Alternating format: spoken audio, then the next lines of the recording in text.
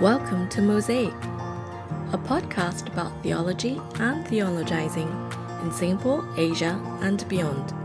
Brought to you by Singapore Bible College. Hello, everyone. Welcome to another episode of the podcast from Singapore Bible College. I am Jackie Huang. With this episode, Justin Lee and I will be talking to our guests, Dr. David Chao and Dr. Easten Law of Princeton Seminary. Dr. David Chao is the director of the Center for Asian American Christianity at Princeton Seminary. His research focuses on Asian American theology, the use of Christian doctrine for liberation, and the convergence and divergence of Protestant and Catholic dogmatics, and the theology of Karl Barth. Dr. Easten Law is the assistant director of the academic programs at the Overseas Ministries Center at Princeton. His research focuses on lived theology, public life, and the religious pluralism in the Sinophone world. Needless to say, both of them are scholars who have very fascinating research interests. But the thing I most appreciate about both of them is their commitment to make academia accessible and relatable to the church. Justin and I are very excited to have them on our podcast. With Justin's interest in Asian and Asian American theology and my interest in Asian Christianity and migration in the field world Christianity, I think we're going to have a really engaging conversation today. Yeah, welcome to everyone who's listening, and very, very warm welcome to both Doctors David and Easten. Just a quick note, I am a subscriber and a listener to the podcast that David runs out of Princeton's the Center for Asian American Christianity. So I'm a very frequent listener, and I appreciate all that they do. And as well with Easten, we are very happy to have you on, and we're really thankful for this time to have this conversation. Thank you for those kind words of introduction, Jackie and Justin. It's great meeting you all both today, and I look forward to the conversation. Likewise, I'm really excited to be here and really excited to connect sort of the type of work that me and David are doing here in the Asian American setting with perhaps issues and questions that are arising in the Singaporean or other contexts in Asia. Yeah, David and Easten, we're really excited to have you join us today. To help our listeners get to know you a little bit better, can we ask you kind of a fun question? We like to do this with our guests. So for many Asians and Asian Americans, food is kind of a way that we feel connected to our culture. Just to start off, if you could just tell us what's your favorite Asian food and why? Easten, you want to go first? Sure. It's very hard to pick a favorite Asian food. But I would say that in my experience, so much of taste and food is associated with memory and family, right? So my grandmother is from Hubei province. And so growing up, she used to cook these dishes that were just dishes to me. 粉蒸肉, 珍珠肉丸, 狮子头, like these types of Chinese dishes that for me were just dishes. And then as I got older, I realized what region of China they were from, things of that sort. And so those particular dishes always bring a sense of home to me. And that's really a strong association with those foods. But I would say my favorite, because I don't eat it all the time, and I have a very distinct memory of it, is Cantonese double fried noodles, 凉面黄, when they fry the noodles to a crisp and it's like really crunchy. And then they pour the sauce over it and then it kind of soaks in. I have that maybe once, twice a year. And whenever I do, it's just like this treat. I remember the first time I had it was on a road trip with my family to Toronto. And I don't know why, but that's when I remember having it for the first time, was in a Toronto Chinatown versus any other Chinatown in the United States. And ever since, it's been sort of a favorite treat in terms of foods. Oh, we should just narrate our biographies through food. This could be a lot of fun because you've provoked so many thoughts. My dad was born in Henan province in China, and my mom is from Zhejiang province. I was born in the US, and my wife is Korean. So there's the Korean-Chinese dilemma. Sometimes I just have to have kimchi jjigae.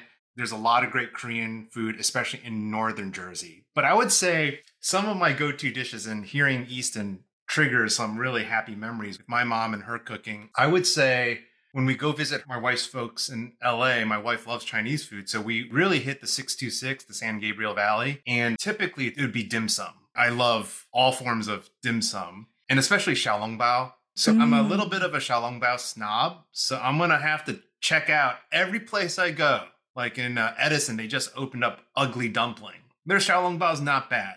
Din Tai Fung, I like Din Tai Fung. It's pretty dependable in most places. And then related, I would say, is Chao Nian Gao, so rice cake. Like my mom used to make the rice cake with shredded pork. And I found one place in Princeton that serves it, Shanghai bun. And it's not bad. And because typically, you don't find that at Panda Express. You don't find that in the strip mall or the food court at a mall in the US. So that's kind of a really specialized dish that automatically brings me back to my childhood. Yeah, so those things kind of come up to my mind. There's something else too, but that's good enough for now. Yeah. If you talk anymore, we're going to get hungry. The one thing I'll add before we move on is, have you had Korean Chinese food? Because there are restaurants that specialize in Korean style Chinese So this is the debate. foods. Yeah, sorry. My wife and I talk about this all the time because she's Korean and I'm Chinese. So jjajangmyeon. When she says jjajangmyeon, It's a different thing than it's what a we do. little bit different than the kind that I'm used to. And so I have my bias, of course, of which is the better jjajangmyeon, but she loves jjajangmyeon. But then when I taste the Korean version, I'm like, this is a little different. And then the sweet and sour pork. I forget what it's called. It's called 탕수육. Yes. Yeah, 탕수육. Yeah. There are some Korean restaurants where that dish is superior to any Chinese restaurant that I've had. And I prefer the Korean version of... That's a brave thing to admit. Yeah, absolutely. Oh, the other dish is ramen. So I really like hand-pulled noodles. And yes, when they do that thing, and I just remember having it in different parts of China, the beef noodle soup. And I must say, whenever I watch the food travel YouTube networks, I think it's the hawker stalls in Singapore that I'm always like, I have to go there and try it. So this question has provoked many feelings. Yeah, well, come on by. Singapore, we welcome you. You can stay with us if you want to. That's right. And Singapore has how many in Typhoon now? I feel like it's like upwards in the 20s or something There like are that. other options too. There's a lot of better options, actually. Well, I'm glad that this is a fun question for us. And I'm definitely feeling hungry. And now that we've talked about food for the stomach, maybe we can move into food for thought kind of topics.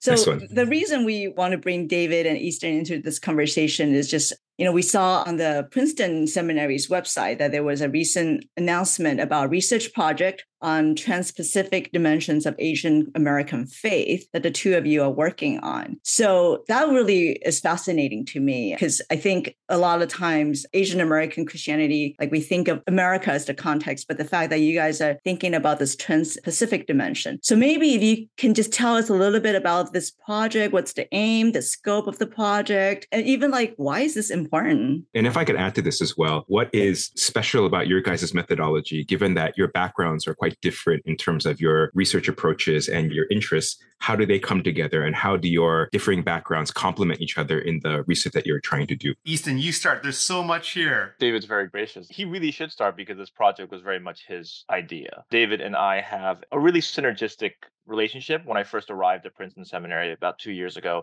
to serve at the Overseas Ministries Study Center, I remember talking to David saying, I am Asian American, I am Chinese American, so I care about those things, but most of my research is actually about Christianity in China.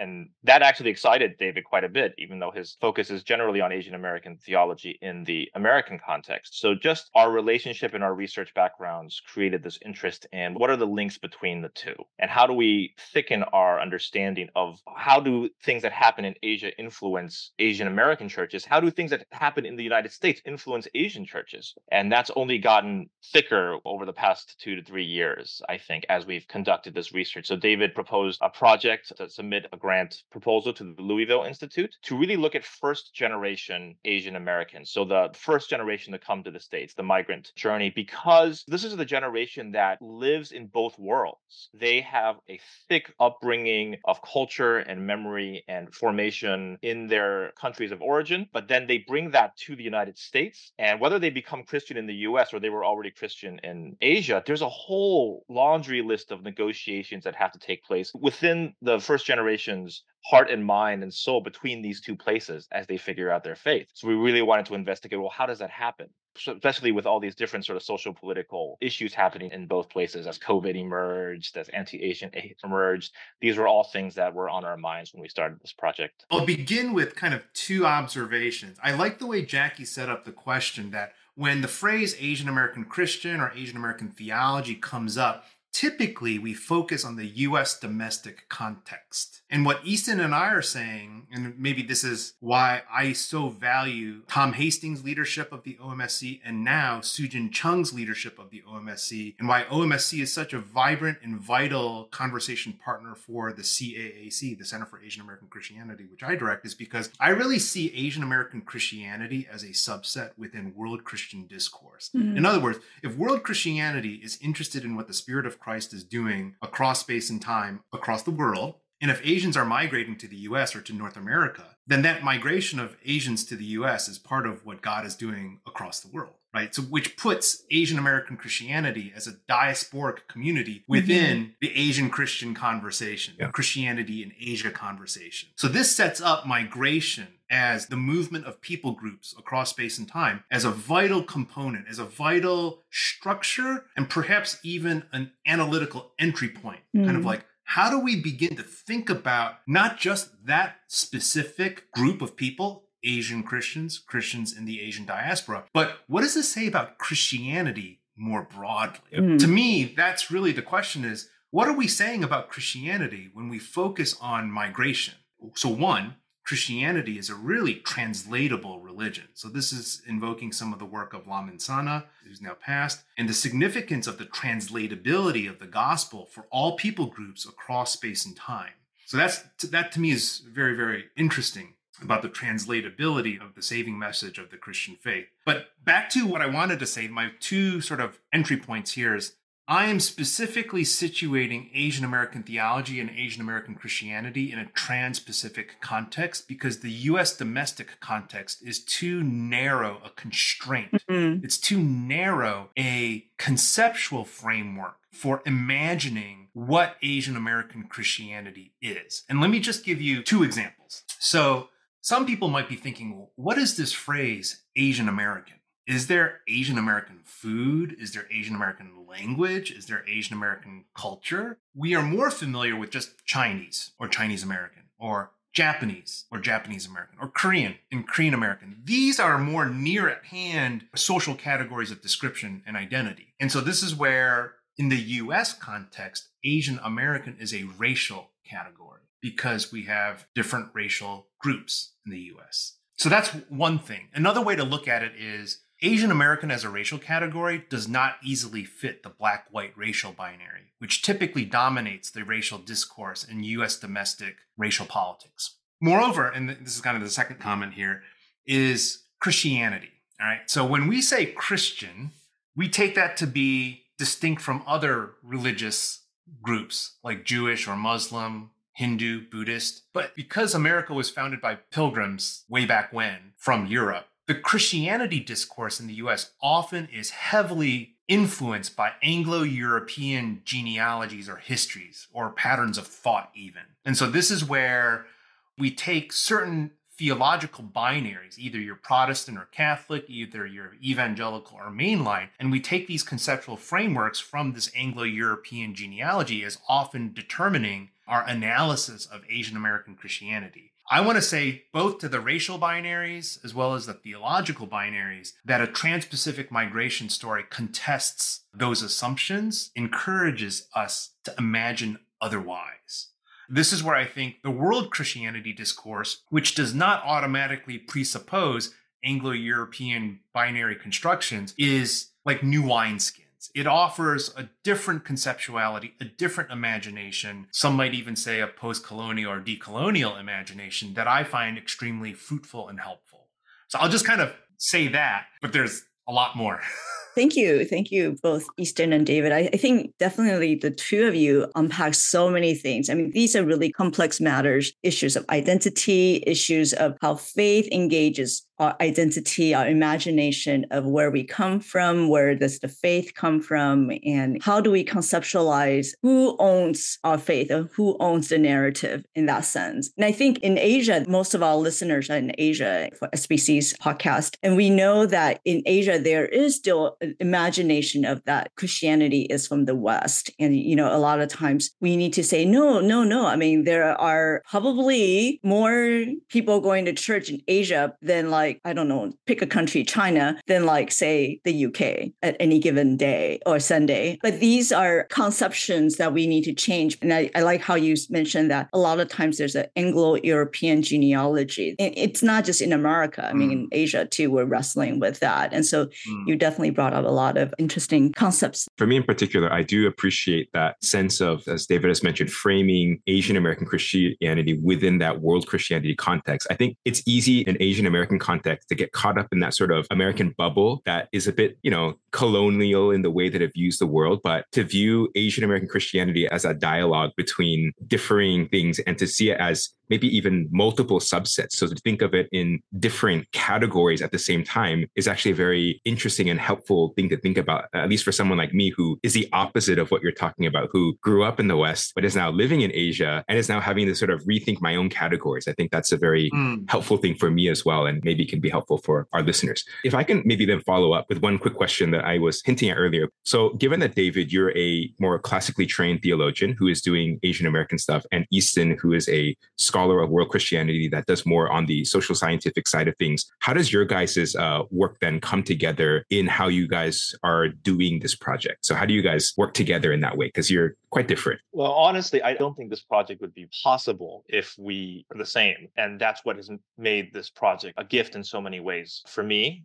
Like you said, I've been trained in sort of practical theology in the context of world Christianity, and in particular, qualitative research and theology. So that predisposes me to want to listen carefully, to look at grounded voices and experiences via methods of different types of interviews, participant observation, focus groups, these sorts. And so for me, this project about Asian American Christianity and its trans-Pacific qualities really necessitates hearing the stories of first generation Asian American Christians and really letting them speak on their own terms, letting them narrate their own histories. So we frame this as a project in oral history. But once you have all this data, and Jackie's very familiar with this, once you collect all this data, it is an ocean of data to swim through. It's easy to pull sociological themes because then you're tying those to realities in society, in politics and economics, but it can be harder to tie those themes to theological categories. And so I have, rudimentary training in systematic theology, going through an MDiv program and things of that sort. But I don't work with theological categories with the precision or processes that David has trained. So I often marvel at his ability to look at the data and see something very different than what I would see. Or if our conclusions overlap, we see different sides of the coin. And that's proven to be incredibly beneficial. So, for example, one thing that I've noticed in my own study and then looking at the data, and I think David can perhaps explain what he's seen on the other side, is what it means to become Asian American for these first generation Asian American Christians. Because most of them come without a conception of Asian America. They come with a conception of being Chinese, of being Korean. When they get there, they see Japanese and Koreans, South Asians, Indians, and we have nothing in common, right? Right. But as we have done these interviews, and we've particularly first generation Asian Americans with children who are Asian American, like myself, or, like Justin, there is this sense of realizing, well, no, Asian America is a thing. And I am part of this community in some way, right? And so often, for many, that also goes hand in hand with their church life, actually. And becoming Christian when they came to the United States, there's lots of studies about how Asian American churches are these migrant transition points, whether churches provide a space for that. So these are all sociological dimensions at play, right? But then there's a theological layer to that. And I can articulate very thin theological sort of hypotheses, but then David is able to take that and think about the long history of sort of doctrinal development and rework these things in ways that are incredibly enlightening for me. And so, David, I don't know if you have any response to talking about these themes that we've been working with in the research. The phrase that Easton and I like to use as describing our shared adventure in theological conversation is lived theology. Lived theology, which brings together traditional systematic and doctrinal theology with the empirical social sciences, especially the methods of ethnography and oral history interview.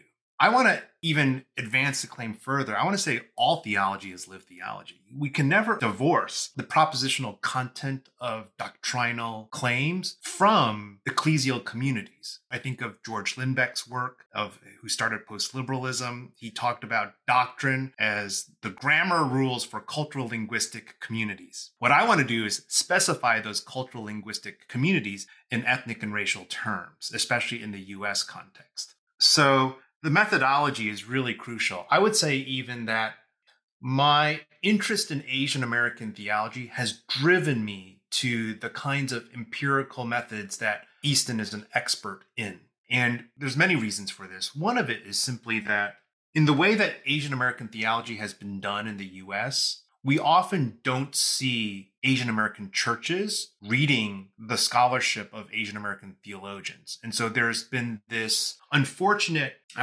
talking past one another between the Asian American Theological Guild and Asian American church life. And what an ethnographic or oral historical methodology does is it links the two necessarily. That's a move that I want to make. On my earlier claim just now that all theology is a form of lived theology, I'm thinking about Christianity in Europe over the last 500 years since the Protestant Reformation. I had this really fascinating conversation, and I want to give a shout out to my colleague, Alyssa Lair Evans, who's an expert on Protestantism. She's at Göttingen University. And I was talking to her about Lutheranism. And if we think about 1517, when Martin Luther nailed the 95 Theses on the Wittenberg door church, what was he doing? He was doing a form of contextual theology for the German-speaking people. Luther translated the Latin Vulgate Bible into the German language, the Lutherbibel. He advocated that the church Sunday liturgy be in the German language rather than in the Latin of the Catholic Mass, so that German people in the pews could understand in their own tongue what the worship service was. He articulated the priesthood of all believers so that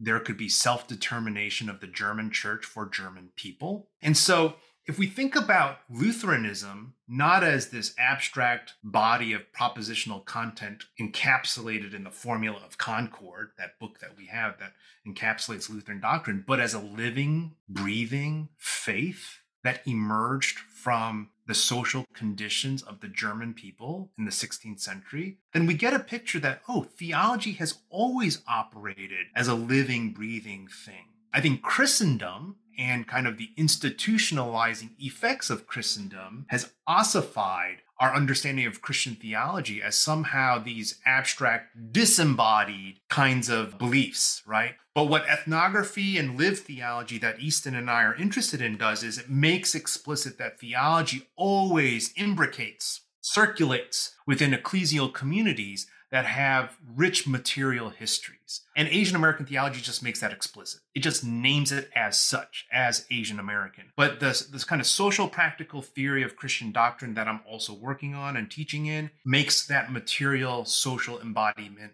explicit. Even with what David just shared related to what I shared before, it gives a more robust picture to what we're trying to do, right? Because what he described as happening within the Lutheran church to create a certain German Christianity at that time, through this type of empirical research we're doing with Asian American communities, with a focus on first generation at the moment, but really trying to expand over time, is we're trying to observe the same sort of social realities happening right now. And what is this doing for the Asian American church in terms of identity, in terms of faith? And what we're trying to track live some of these things that, historically have happened whenever Christianity changes within a community. And you add that dimension of migration between Asia and the United States, you're getting a very complex type of faith that on the one hand is trying to address life, everyday life in the United States, becoming Asian American, so to speak, but also is trying to deal with that memory of Asia and that sense of belonging to China, to Korea. And you'll see in Korean American churches and Chinese American churches that they are trying to use their faith to address both places, sometimes one more than the other, especially within the first generation, which is why we find it so sociologically and theologically sort of enriching to engage these types of conversations and reflection. And I'm also always captivated that as I study a very particularly embodied form of the Christian faith within the Asian diaspora, it also helps me to think about well, what is Christianity then? Given the living faith of first generation Koreans, of fourth generation Japanese in the US, given their living faith, given perhaps even patterns that are recognizably Christian across these different ethnic groups, what does this say about Jesus Christ, who is the same now and forevermore? That this same Jesus can be worshiped and proclaimed across so many varied people groups, not just varied across space, but varied historically across time. And so this is where the Trinitarian character of the Christian faith just emerged. It just slaps me in the face. It's like, oh, this is the work of the Holy Spirit, right? There's something about, there's one body of Christ. This is the Catholicity of the church. There's one Jesus Christ. But then you have all these communities across space and time worshiping this one Jesus Christ as Lord. And that requires a doctrine of the Holy Spirit that works in conjunction. And I just think about my old professor, he's a British theologian, J.I. Packer. He wrote a book on keeping in step with the Holy Spirit. And he basically analogized the Holy Spirit as having the function of shining a light on Jesus. And so there are kind of different roles in the Trinitarian Godhead, and the role of the Spirit is to illuminate Christ from particular locations. And I just find this fascinating that my study of particular, like through ethnography and oral history and social scientific description of the differences within the Catholic body of Christ, it helps me to understand that Catholicity in all of its variety. Yeah, I just want to say amen to all of that. I think Jackie and I are both people who are fully resonant with what you're saying. And we are the types of people who are interested in the same kinds of things. And the funny thing is that we do have this parallel where I'm the theologian and Jackie is the world Christianity person. We're not doing any projects together, but we are both resonating in similar ways. And for me as well, like my interest in, say, Asian Christianity is coming from a very similar approach. But I do find that there is a great deal lacking in terms of study that's being done at a level that is really affecting people on the ground. And that in this part of the world, there does tend to be a general lack of awareness of who we are and how we came to be in the way that I think we all need more of. And is something that I think you guys are doing that really does serve the church in a really practical and a very intentional way. So I'm very thankful for this kind of work and I'm a big supporter of it. So. You can be a part of it, Justin. Yeah, okay, sure. You've got a research agenda and we encourage you to journey with us. Yes. Thank you. Yeah, but thank you for both of you, David and Easten, for just helping us to see why this project is important and kind of even how you bring in the relationship between kind of theological traditions that we really have received from even as early as the first century to today. And then how do we integrate that into, David, I like your use of the word live theology. Like how is theology still a relevant way of thinking about our issues today? And really just how we can not just see that it's like this faith that we have, and maybe we want to keep to certain kind of doctrinal orthodoxy, but we want to have it to be relevant to, in Easten, you brought in the context, the places that people come from, the here and there, transnational, am I thinking about issues across national boundaries? And David, I felt like what you were saying about Christ, well, I was like, this is so cool. I mean, to think about Jesus across history, which is time and space, the context is that we are, and how much more than the lived theology, the ethnography brings into that. And I think, Easten, you had alluded to some of your initial finding. If I may just dive into that a little bit deeper, because, this is the kind of stuff that Easten and I get really excited. Like, what did you find? What are people saying? Because we have imaginations and assumptions of what people are thinking. But then like when you actually talk to them, you're like, oh, you think like that. And these are really always very fascinating things. And that definitely sheds light then on what is lived theology for the people in everyday reality. So if I may, Easten, you mentioned something about first generations and thinking about I'm Chinese and you're Japanese and you're Indian and whatever. And the second generations are a little bit different. And if you can just talk a little bit more about that, I think for our listeners, maybe that would be a fascinating thing. Because coming from Asia, like, yeah, of course. I remember one of our earlier episodes, Justin, we had talked about how Jean who's our co-host for our podcast. She said, Asian, like I didn't know I was Asian until I went to the UK. Like she just always thought of herself as Singaporean. And so these are real identities, issues. And so I don't know, Easten, if you can lend some insight into that. Sure. I remember very early on, and as I was engaging more literature in Asian American studies and Asian American Christianity, which don't always overlap, which is problematic. We're starting to get more overlap when you look at Asian American studies in and of itself, is this idea that David had alluded to, that Asian America is a racialized category.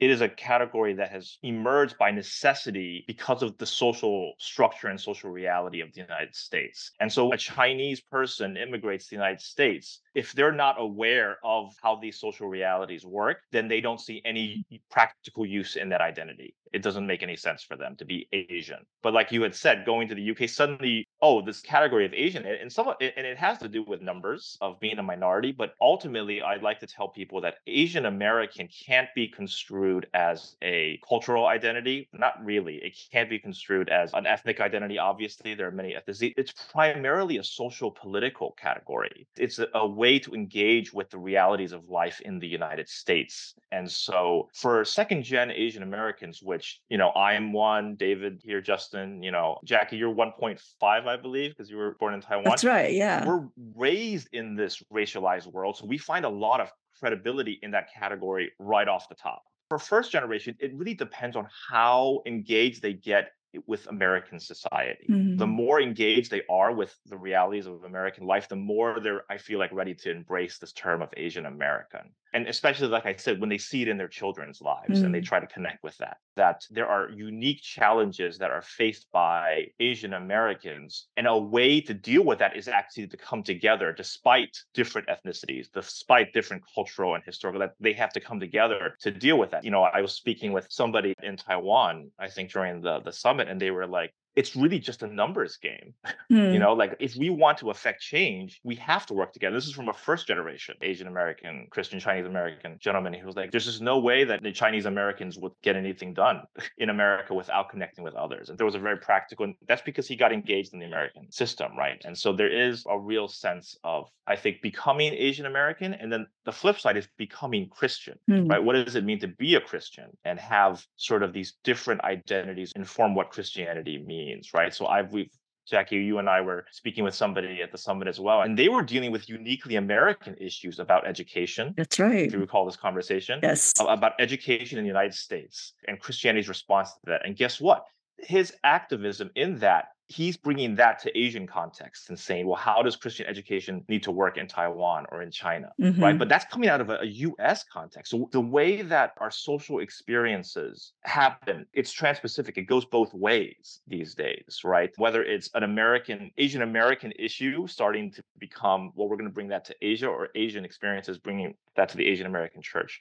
That's the thing that I think I have the most fun with, is seeing all the different ways that being Asian American affects the United States and Asia, in different ways. And that's there's just multiple findings, themes that we're seeing emerge. If I could jump in as well. So if we're interested in studying diasporic communities of Christian faith, and we take migration as an incredibly important mechanism and kind of an epistemological entry point into the study of that diasporic Christianity, then what we have in Asian American Christianity is a very interesting laboratory experiment. Here's the experiment. So what is unique about the Asian American racial identity is we had this thing called 1882 Chinese exclusion law. So basically from 1882 onward, the formal policy of the US federal government was to exclude those coming from China under this Immigration Exclusion Act. And basically, if you look Chinese, and there was specification for other countries after 1882, but it effectively excluded Asians coming from Asia because they were viewed as foreigners, barbarians, even heathen. Their women were viewed as prostitutes. They were segregated in Asian slums called like Chinatowns because they were viewed as opium smoking, disease, and filth-ridden people. All right, so you've got that going on. It goes on for 80 years. It's only until the Civil Rights Movement, coupled with the Third World Liberation Front in the 60s of U.S. politics, when Lyndon B. Johnson in 1965 puts into law the Hart-Celler Act, otherwise known as the 1965 Immigration and Nationality Act, which substantially repeals Chinese exclusion. So I'm born in 72, after the 65 Act. My parents come to the U.S. in 66, after the 65 Act. So there's kind of the reality of Asian demographics in the flow of migrants from Asia to the US is radically altered by the 1965 Act. So there's a pre-1965 and a post-1965 Asian America. Mm-hmm. And Jane Hong's talk from the April 2023 conference that Easten and I organized basically describes how there's two very significant realities post-1965. 1965 demographically alters the face of US society, where the migration flow is less and less from Europe and more from places like Africa, Latin America, and Asia.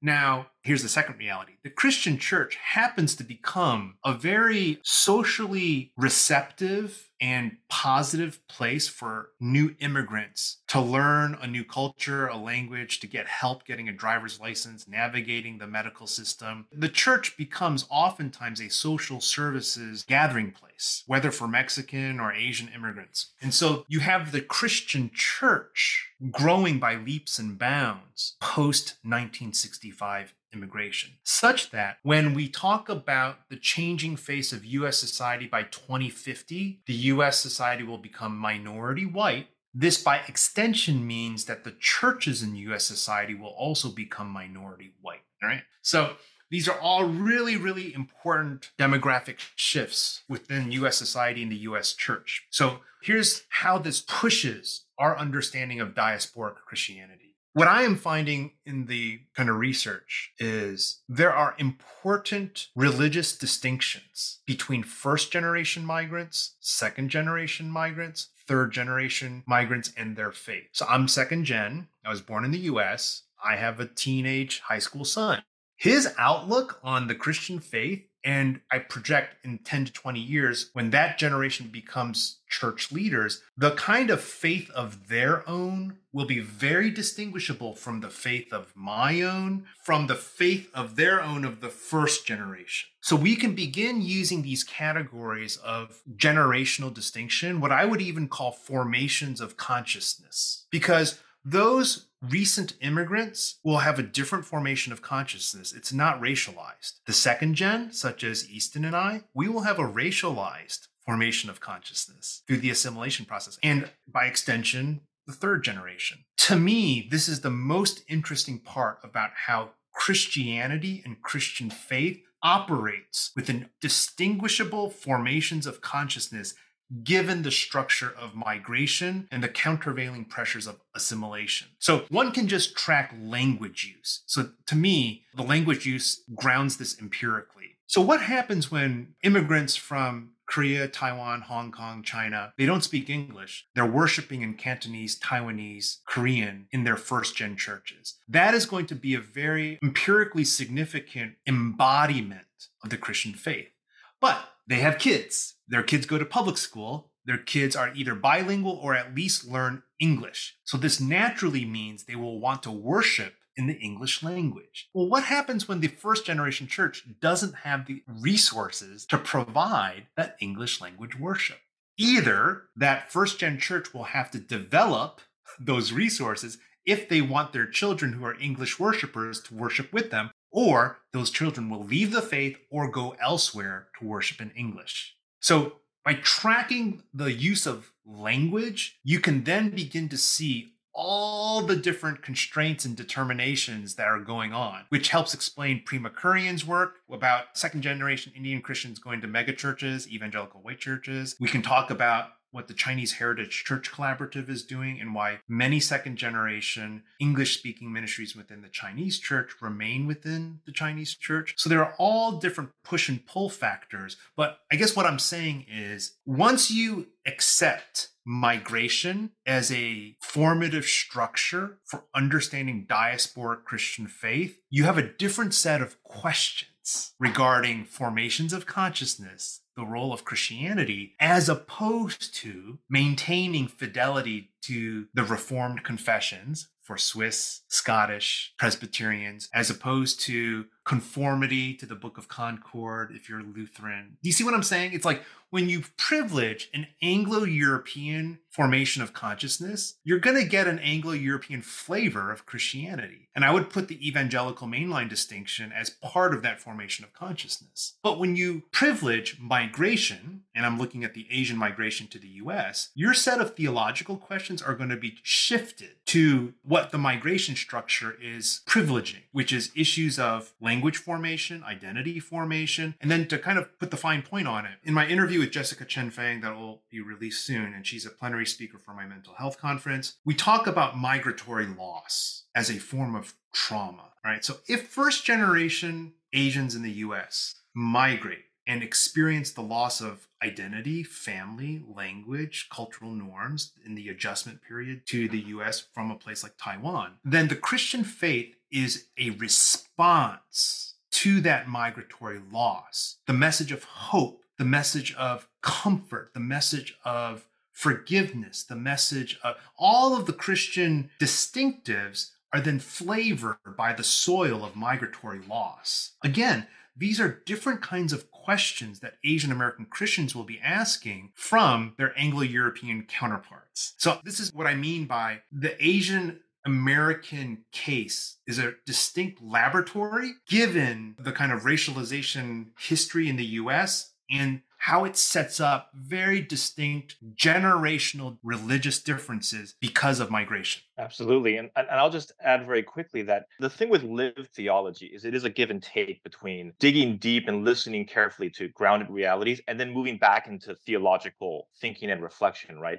And one of the things that, building on what David said, when you look at Asian American Christianity as a multi-generational migratory reality, and you sit in those sociological, psychological experiences like migratory loss, when you really do that well, sort of the lived dimension, you come back to theology with a completely different set of questions, like what David has said. And you realize that there's a growing body of literature on theology of migration right now that does this exact sort of work. I did my dissertation training with Peter Fan at Georgetown, and he's spent quite a bit of time as of late on theology of migration, talking about God as migration, right? The people of God as migration. And then you go back to scripture. As evangelicals, we often turn to scripture to ground things. But, when we have an inherited sense of Anglo heritage and we come to scripture, we assert things. But if you live in the Asian migratory experience and you come back to scripture, you're going to see the entire arc of the Hebrew Bible as a migration story with all of the same traits that David just talked about, from migratory loss, even within one family in the book of Genesis, to issues of liberation from, an Exodus. How many Asian migrants left their country, either because of persecution or purely to seek better economic opportunities, right? Suddenly you find the Asian American story within scripture, the migratory story within scripture as this larger arc. And Peter Fan will go so far as to argue that without migration, there is no church. The church itself, the nature of the ecclesia is as a migratory body, right? And when the church stops migrating, it loses something of what the Spirit and what God has been doing. And that you actually see this arc throughout scripture, even into the New Testament, with the way that the church grows, right? And if you see this within distinct people groups, whether it's the Jewish people group, whether it's Jewish people in the New Testament trying to negotiate their cultural identity with Gentiles and Romans and whatnot, you suddenly see a lot of biblical voices that speak to the Asian American condition. But how many Asian American churches turn to scripture to address those issues? Instead of turning to it with more of an Anglo sort of sense, well, let's look for the concepts or but the scripture is full of resources for dealing with all of these things. And yet, for some reason, Asian American churches, in my experience, do not turn to scripture with this particular lens, right? So all this to say, lived theology brings you into the lived, but then it takes you back into the theological with and you see a whole new set of things that I think are really important for the church to embrace and work with. It's just very, very fascinating stuff. One thing that comes to mind for me is being here in a situation like Singapore. The majority of people who live in a place like Singapore are not originally from Singapore, but can trace their roots back within a few generations quite easily. And given that Chinese are the majority here, and we have Chinese from various Chinese backgrounds and churches that are actually struggling in this part of the world with a similar issue of language division by generation. So for example, in a situation like Singapore, you have the older generation, like the grandparents' generation, who might still be speaking speaking their dialects like Hokkien or Teochew and still have maybe the remnants of a worship service in some of these churches. And then you have some of the older generation who either do speak Mandarin and have Mandarin or are very English educated and are doing English. And you have an even younger generation who are more English educated and are pushing back even further, although they can speak, say, Mandarin at home. So you have another interesting set of layers in a situation like here, or say like in Malaysia, where in the Chinese pockets in the Christian churches in Malaysia, there is a bit more of that keeping of those Chinese roots in that sort of diaspora context. But it's quite interesting how if we apply some of these categories on parts of Asia where we do see these migration as a primary thing, diaspora communities as a primary thing, there's so much fruitful work that can be done in better understanding the communities and the lived theology dynamics that are shaping them that would simply just help everyone in these contexts maybe know ourselves a little bit better. I mean, this is not my world, but it's the world that's right around me, given that a school like SBC, most of our faculty and many of our students are coming from this kind of a background. So I really appreciate you guys using this language of test case because it could provide people here with tools and with ideas to kind of turn back and examine the context here. I want to jump into what Justin is saying about the Singaporean church context. I imagine any number of parallel situations with churches in Singapore where you have parents and you have kids. And let's say there's a language distinction or difference. And so the parents then worry if they want their kids to retain their Christian identity and faith, how do you do that when they leave the house, right? So they come of age, they become an adult at 18 or 21, they're on their own and you can't force them to remain at church. So they have to want to come to church. I think this is the big question for the next 10 to 20 years. How do Christian parents and their kids negotiate their Christian identity and church affiliation? All right. When there are so many competing, interesting, good things on Sunday morning to do outside of the church. I want to draw attention to two crucial issues that I think will work for the Singaporean context as it does for the US context. And that first is, I am more and more convinced that Asian church life mirrors Asian family life. This is a no-brainer. I don't think anyone's going to disagree with this. But if that is the case, think about what that sets up. Whatever unresolved pains, traumas, communication problems in the family then get mirrored, analogized in the church, right?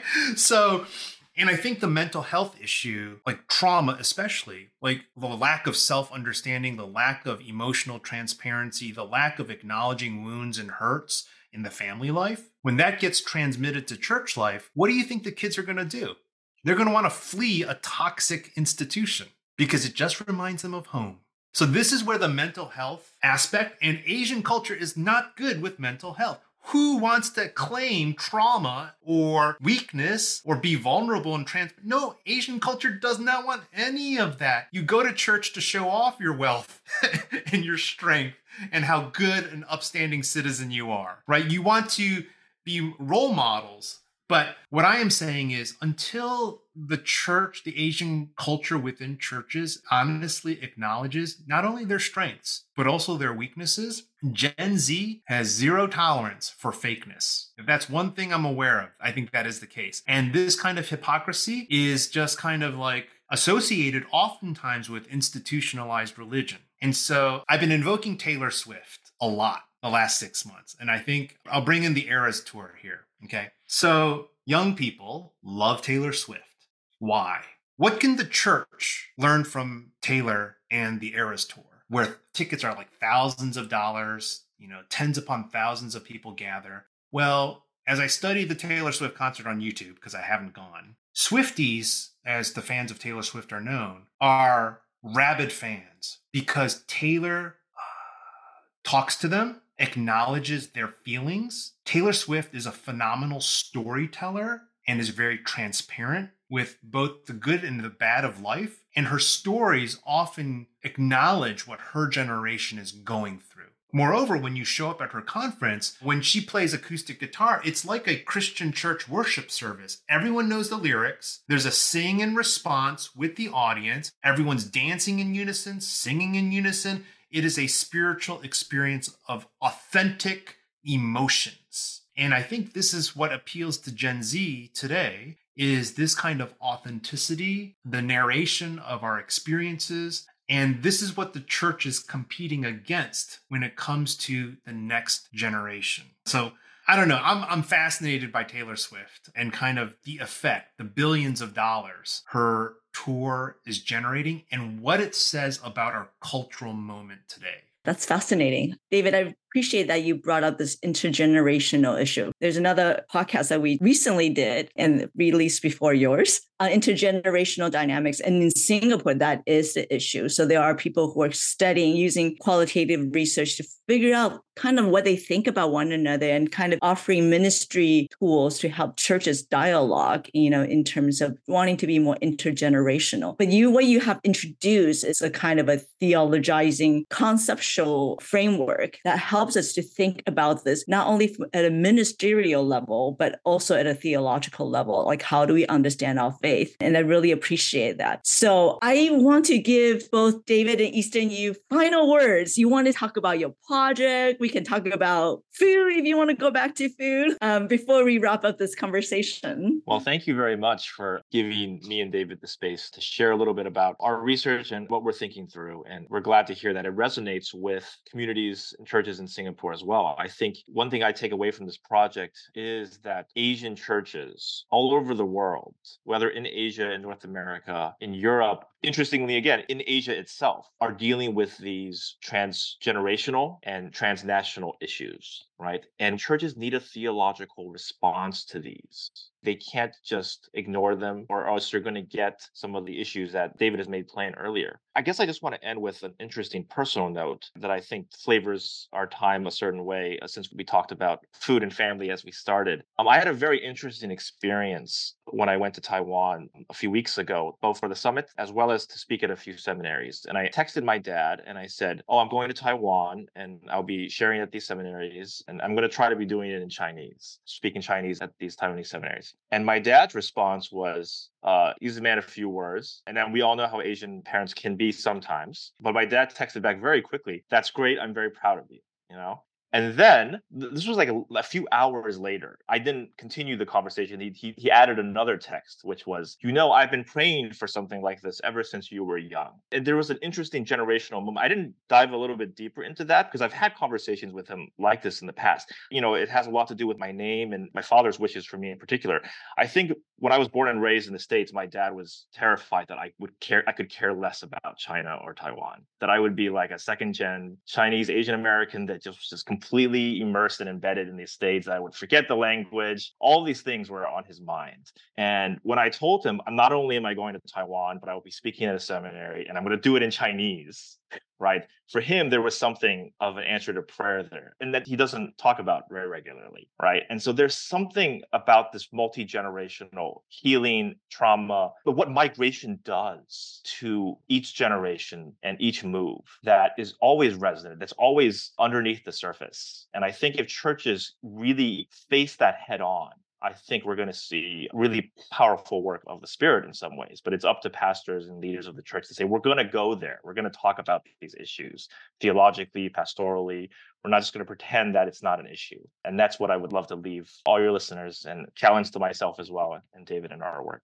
As a Presbyterian Asian Christian, I've been reflecting a lot upon John Calvin's opening sentence in the Institutes of Christian Religion, where John Calvin defines wisdom as knowledge of God and knowledge of self, double knowledge. And I am more and more convinced that our knowledge of self needs to include our knowledge of our social history and ethnic identity, not just for individualized knowledge, but for our faithful gospel witness and our discipleship as followers of Jesus. I think that without this broader kind of ethnic and social self-understanding, we won't be as effective witnesses to the goodness and truth of Jesus Christ. And so I'm so grateful for podcasts like this, conversation partners such as yourself. I'm grateful for Princeton Seminary for giving me the opportunity to direct a research center on Asian American Christianity, because these kind of institutional spaces were very rare before, but they signal a kind of evolution in Christian self-understanding that is not